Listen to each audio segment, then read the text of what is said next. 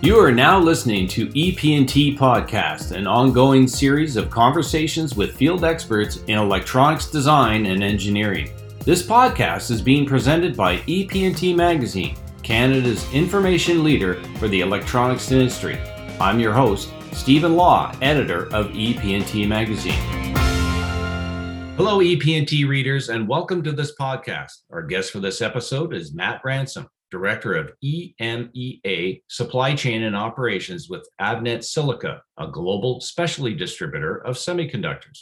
Avnet Silica supports electronic design projects all the way from idea to concept to production, connecting customers and suppliers. Well, as most of you are aware, supply chain issues and semiconductor shortages have been all over the news in the past 2 years, with many automotive manufacturers announcing line stoppages and losses in revenue as a result. But just how serious did things get? What has been the impact of the shortages so far? To help us delve into this subject further, Avnet Silica recently analyzed the public financial records for the major semiconductor and automotive manufacturers to reveal how low semiconductor stock levels dropped during the COVID pandemic, and the effect this has had on the automotive production lines and revenue. We're hoping Matt can share some of these findings with us here today. Well, Matt, welcome to our podcast. Hi, nice to be here, Stephen. Thank you. Now, Matt, could you describe the importance of semiconductors in today's automotive vehicles compared to that of, say, 20 years ago? Yeah, absolutely. So, as I'm sure most people would that own a vehicle would know that there's a whole bunch of new tech included, not just from a comfort perspective with your infotainment systems and so on, but from a safety perspective with advanced sensor systems and so on, and even more so with the continued trajectory towards autonomous driving, right? With any of these kind of electrical systems, semiconductors semiconductor components are pivotal, right? They are what make up the vast majority of any electronics.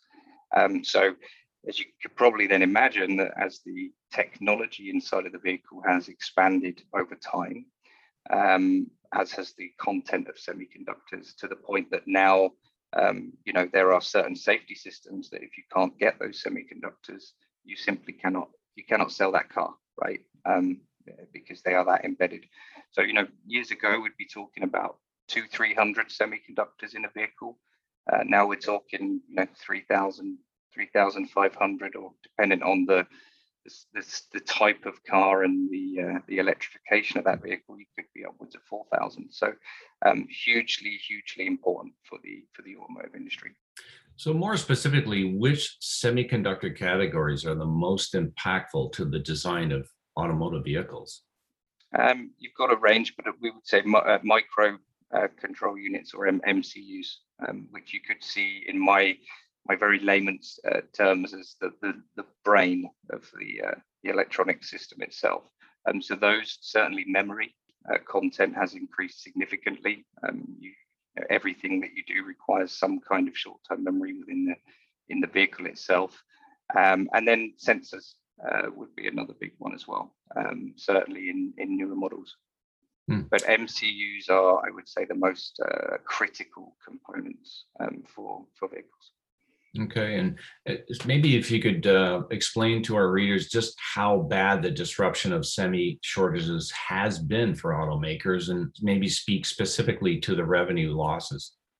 Estimations off the basis of our own analysis, we estimate that at least of the auto manufacturers in scope of what we performed lost out on somewhere in the range of $300 billion of revenue in calendar 2021.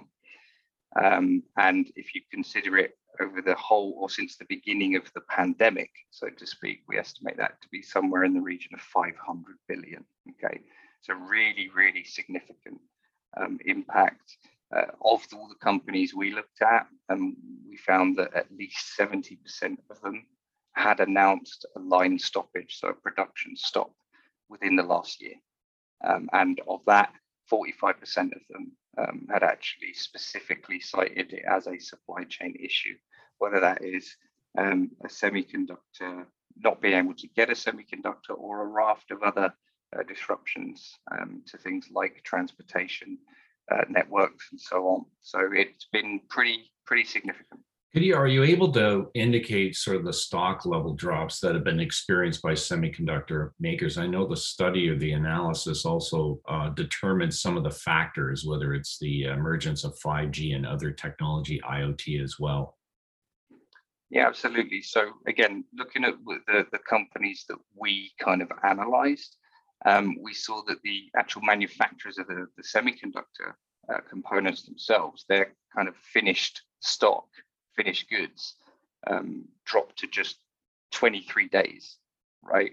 At a point where, lead times for these particular components rose to well over 150 days, right? And some semiconductor manufacturers, reported dropping to as low as 3 days worth of inventory. And to give you some perspective on what 3 days of inventory looks like, parts can be on a boat for, depending where they're coming from, right? Can be on a boat for 6 weeks. So 3 days of inventory is really not a lot. As the recipient of that shipment, there's no telling due to the complexities of this when that ship hits shore, right? Right, absolutely. And because of those other, disruptions for it as well, for things like lockdowns and challenges like that, even very recently with the Shanghai lockdown, right? You've got goods getting caught up in the network of trade, right? Customs, export departments, and so on. Goods are just really struggling to get through in these kind of scenarios. So yeah, it's we spoke about the pandemic being kind of the instigator of a lot of these things, but it's really compounded, and we believe that it's been not a long time coming, but there has been stresses on the supply chain for a long time, and the pandemic was enough to burst the pipe, if you will. Oh, for sure. Now, these factors have had automakers and other electronic OEMs consider changes from just-in-time production model. What have you witnessed in your experience? So what we're seeing right now is kind of a tale of two sides, if you will. So there is obviously an immediate focus to keep short-term production lines running, right? So how do you secure the material you need to deliver the vehicles that you need to? And that is tough, to the point that I'm sure most people would know, if you want to go and order a car right now, you're not picking it up within a couple of weeks like you used to, right? You're months away. So that's more the short-term kind of tactical view. But what we are seeing is a lot more discussion around a more strategic stance on how do we augment our supply chain practices that have been ingrained within the industry for years and worked well, I will add, to today's current environment and even potential future environments where we need to consider different approach, right? So one of the big things is, a lot of companies have always seen supply chain as effectively a cost driver, right? So it's a mechanism in which you can continue to reduce cost, and just-in-time delivery is a fantastic example of that. It's a mechanism to drive super efficiency and really drive down your cost. Now I think that the thought process is clearly changed, and supply chain is now actually being seen more of a source of value creation for companies, because simply put, if you do not have a robust supply chain, your business financially is at risk to a high degree, right? So those are the kind of things that we've been seeing. So a lot of customers moving away from this idea of just in time to just in case, right? Which is how do I know that if another big problem happens, I could at least continue to build my products for 6 months without any major disruption, right? Those kind of things. Will that stick around in the long term, being in the next 10 years? Probably not. But will it go back to how it was before? I don't think so. I think that over the next few years, we're going to see form out of all of these different approaches and things that are happening now, a set of new best practices, right? A set of new industrial norms as to how supply chains are managed. I've heard stories of some automakers producing the car to almost completion, maybe with the exception of the actual boards that have certain semiconductors that are in low demand or in high demand, but in low supply rather. And they're actually rolling them off the production line and coming back after the fact. Have you heard or can confirm that? We've heard that for sure. That, like I said, there's certain aspects of a car that as a consumer, right, as you and I may consider as a luxury, right? Heated seats, perfect example. You can roll a car off without heated seats, and if you want to give your customer a discount for taking it without, just so they can deliver it earlier, I think that's a good way of mitigating some of the potential revenue loss, right?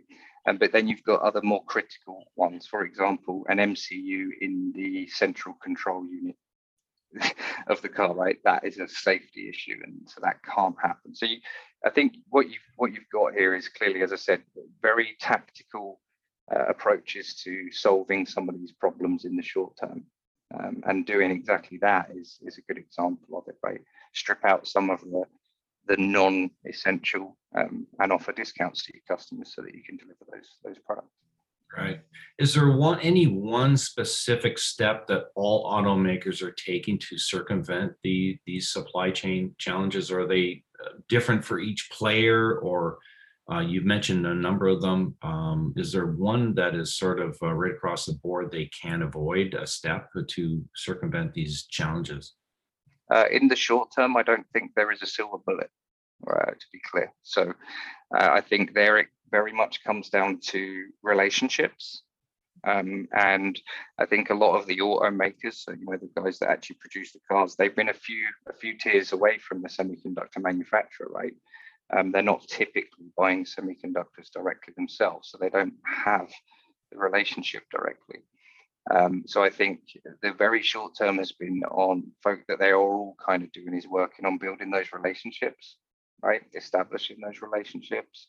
But what I can certainly say, all of them, I'm yet to see a brand that is not talking about a 2025/2026 supply chain strategy, right, for next generation of vehicle launches. Yeah, semiconductor manufacturers worldwide are on track to boost wafer production capacity from the start of 2020 to the end of 2024, according to industry association SEMI. What impact do you anticipate this having on the overall supply? I think it will be a mix for different industries, and some industries will benefit from that in the shorter term. And some will not benefit from that for what I would say the longer term. So if you look at automotive again as a good example, they have a very long design cycle for a car, and because of how governed changes to the components are that go in that vehicle, they need to lock down a certain type of semiconductor or a certain node, as we would call it, a technology, for let's say 5 years. Now, any of these new, what we call fabs or fabrication facilities that are going to be producing these new or providing additional capacity for semiconductor components, they are really, number one, they're really expensive, right? So you're going to find a lot of the companies that are investing in those are going to be investing in the next generation of semiconductor technology. Okay, so what that means is we're not adding capacity to the current market, we're adding additional capacity to the next market, right? The next generation. Some market segments will be able to adapt quite quickly and change to different technologies. Automotive is one of those that they can't, obviously because of the amount of quality related aspects that need to be considered. If you're changing a component in a car, there's a safety aspect that needs to be considered, much like the same as for an airplane, right? You can't just swap this part for this part. It's heavy levels of qualification going to that.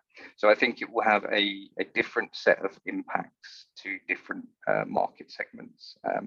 But I think this is also clear for automotive car makers, and this is why one of their major focuses is on securing new supply chain practices in the future, right? So 2025, 2026, and locking it down now, right? So we know they're having those negotiations already with the companies that produce these semiconductor manufacturers to talk about what volumes can I get in 2025, right? So we're no longer talking about I place an order today and I can get parts in 25 weeks, whatever the lead time is. We're talking about I need to build cars in 4 years' time. Let's talk about reserving that allocation right now. Very different. No kidding. Absolutely. Well, the current state of advanced packaging in the semiconductor value chain finds that urgent action is required to strengthen domestic packaging ecosystems to meet these increased production of semiconductors, without which the semiconductor supply chain is likely to remain weak and vulnerable. What would you say is the role of advanced packaging in driving innovation in semiconductor designs? I think collaboration, I think, is key. Really trying to be on the front end, or those particular companies need to be on the front end of the technology curve, so that as those new products are being designed and those new semiconductor components are being positioned for release in a couple of years' time, but they're really working closely with those semiconductor manufacturers to understand the need for capacity, right? And I think this has been one of the biggest challenges for the market overall, is that lack of open collaboration between all of the parties involved in producing something. And this, you could say, is one of the major drivers actually behind the current issue. Lots of big technology advances, 5G rollout, for example. Was it forecasted? Right? Was it forecasted in advance enough to know that we're going to deplete global capacity? Just as one example. The same applies for those guys. So again, a lot of short-term stuff going on. Semiconductor manufacturers frequently adding new test houses, new packaging houses into the production process, and they'll continue to do that. But I think collaboration is going to be critical moving forward. Now, with you mentioned your direct relationship and communications with semiconductor players. How often does Avnet Silica connect with these players in the supply chain? Well, I would say as a constant. So our role, primarily our core business, is we are a distributor for those semiconductor manufacturers. So they are both our supplier and our customer in that regard, right? They are, in the vast majority of the cases, providing Avnet with they are funding us to distribute their products, right? So we're very well connected to them. And our role is, I guess, now starting to broaden as a distributor, and rather than seeing us as a distributor only, a lot of, whether it be large customers or even from a supplier perspective, are seeing us more as a partner for supply chain management, right? Just because we have that competence as an organization and we have that infrastructure and network in order to facilitate and enable the market. If I recall correctly, I attended the Automotive Electronics Conference in Detroit, Michigan, 12, 15 years ago. And the pundits at the time, field experts, referenced the cost of manufacturing a high-end vehicle. Electronics represented 40% of the cost of manufacturing a high-end vehicle in those days. Today, where would you put the cost of the electronics part of components and systems of the cost of making a car today? So it was going to vary because you've got some big players, right? I mean, you look at some of the large German car makers, the volumes that those guys put through in terms of cars is so big that they're going to, it's not going to be as impactful for them. But you look at some of the more niche manufacturers that only really produce a low volume of high-end vehicles. So it's going to be a range. But what I can say is that we estimate the content per vehicle of semiconductor is probably around $700 or something like that. Now, to put that into perspective, 15 years ago, you would have been talking like $50, $60. And I'm not counting for inflation and things like that. but just the sheer content. But like anything, as the content and the volume increases, that price, that cost is also going to start to kind of linearize a little bit there. But that being said, we would estimate it is probably higher now, just because the constraint in the market has driven costs up for semiconductors. So that has continued to increase. Sure. Now, as the automotive industry transitions to the increased production of electric vehicles, will this put less or more pressure on semiconductor reliance? More in our view, and not only for the actual vehicles themselves, but for all of the infrastructure around it. Right? Think about charging stations. Think about all of the components required for the hundreds of thousands of charging stations you're going to need within large areas for them to be used. Think about, battery technology. Think about all of those things, and even more so when you get into the idea of the connected car, right? 5G is going to play a role. You want a car to talk to another car. You're not talking about automotive necessarily at this point. You're talking about networking and communications tech. So there's kind of an exponential effect. And it kind of snowballs because as technology advances, the semiconductor requirement just continues to increase, which is why we often say, slightly jokingly, that our business is as challenging as it is. It's a good business to be in because it's not going anywhere anytime soon, right? For sure. Matt, have there been any signs of supply chain issues easing within the semiconductor stock levels, or is there still a ways to go? No, there has. So we have seen easing, and for it really depends on what we call product business group or category. So certain products have been freeing up. One of the major constraint components at this point, though, remains to be the microcontroller unit. And so what that does is actually provide a slightly adverse picture if you look at the financials of certain companies, because you will see that their inventory days starts to increase, but their finished goods starts to decrease. And that's because they're receiving the material that they need, except for what they really need to actually produce the finished goods. And so, yes, I would say we are, but not where it counts, if that makes sense, not where it's really needed from an automotive perspective. Okay? Yeah. So Avnet Silica, obviously a specialist with semiconductor distribution. What other electronic design sectors have been the most impacted aside from automotive? I would say consumer goods for sure. So, I mean, you look at, and that's probably more so, that is, I would say, more directly correlated to the pandemic because of the huge surge on the work from home concept, right? So suddenly people are buying another monitor at home. Suddenly people are buying a printer. Suddenly people have got a lot more time at home and they want to buy, the latest games console. I won't use names, but there's certain games consoles you cannot buy right now, right? Same with mobile phones, same with all of those kind of things. So consumer, absolutely. And then the next big one would be, I would say, depends how you categorize it, but networking stroke communications. And again, I'd say driven very much so quite directly by the pandemic. If suddenly you've got everyone working from home and everyone is on, Teams and Zoom and all that kind of stuff, the requirement for the data center and cloud and all of that infrastructure is suddenly massively increased as well. So I think those would be the main ones. Okay. So for those consumers waiting on the arrival of their new vehicle purchase, how do things look moving forward over the next year or two, especially with the EV issue as well, if they choose to go that route? Sure. I'd say, right now I'm hearing 6 to 8 months is what it is. I am sure there will be levels of creativity in that, right?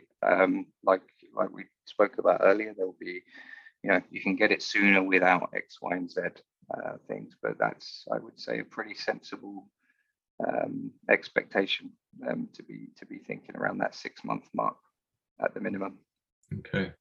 Well, the scary thing is we really don't know what other hiccups may be waiting around the corner for the global supply chain of semiconductors.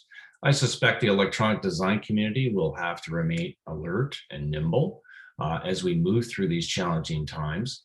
This has been an incredibly interesting conversation, and it certainly has me hesitating about the purchase of my next automobile. I would really like to thank our special guest, Matt Ransom, Director of EMEA, Supply Chain and Operations with Avnet Silica. Thank you for joining us, Matt. You're very welcome. Thanks for having me, Stephen. And thank you to our audience for listening in. Until next time, take care.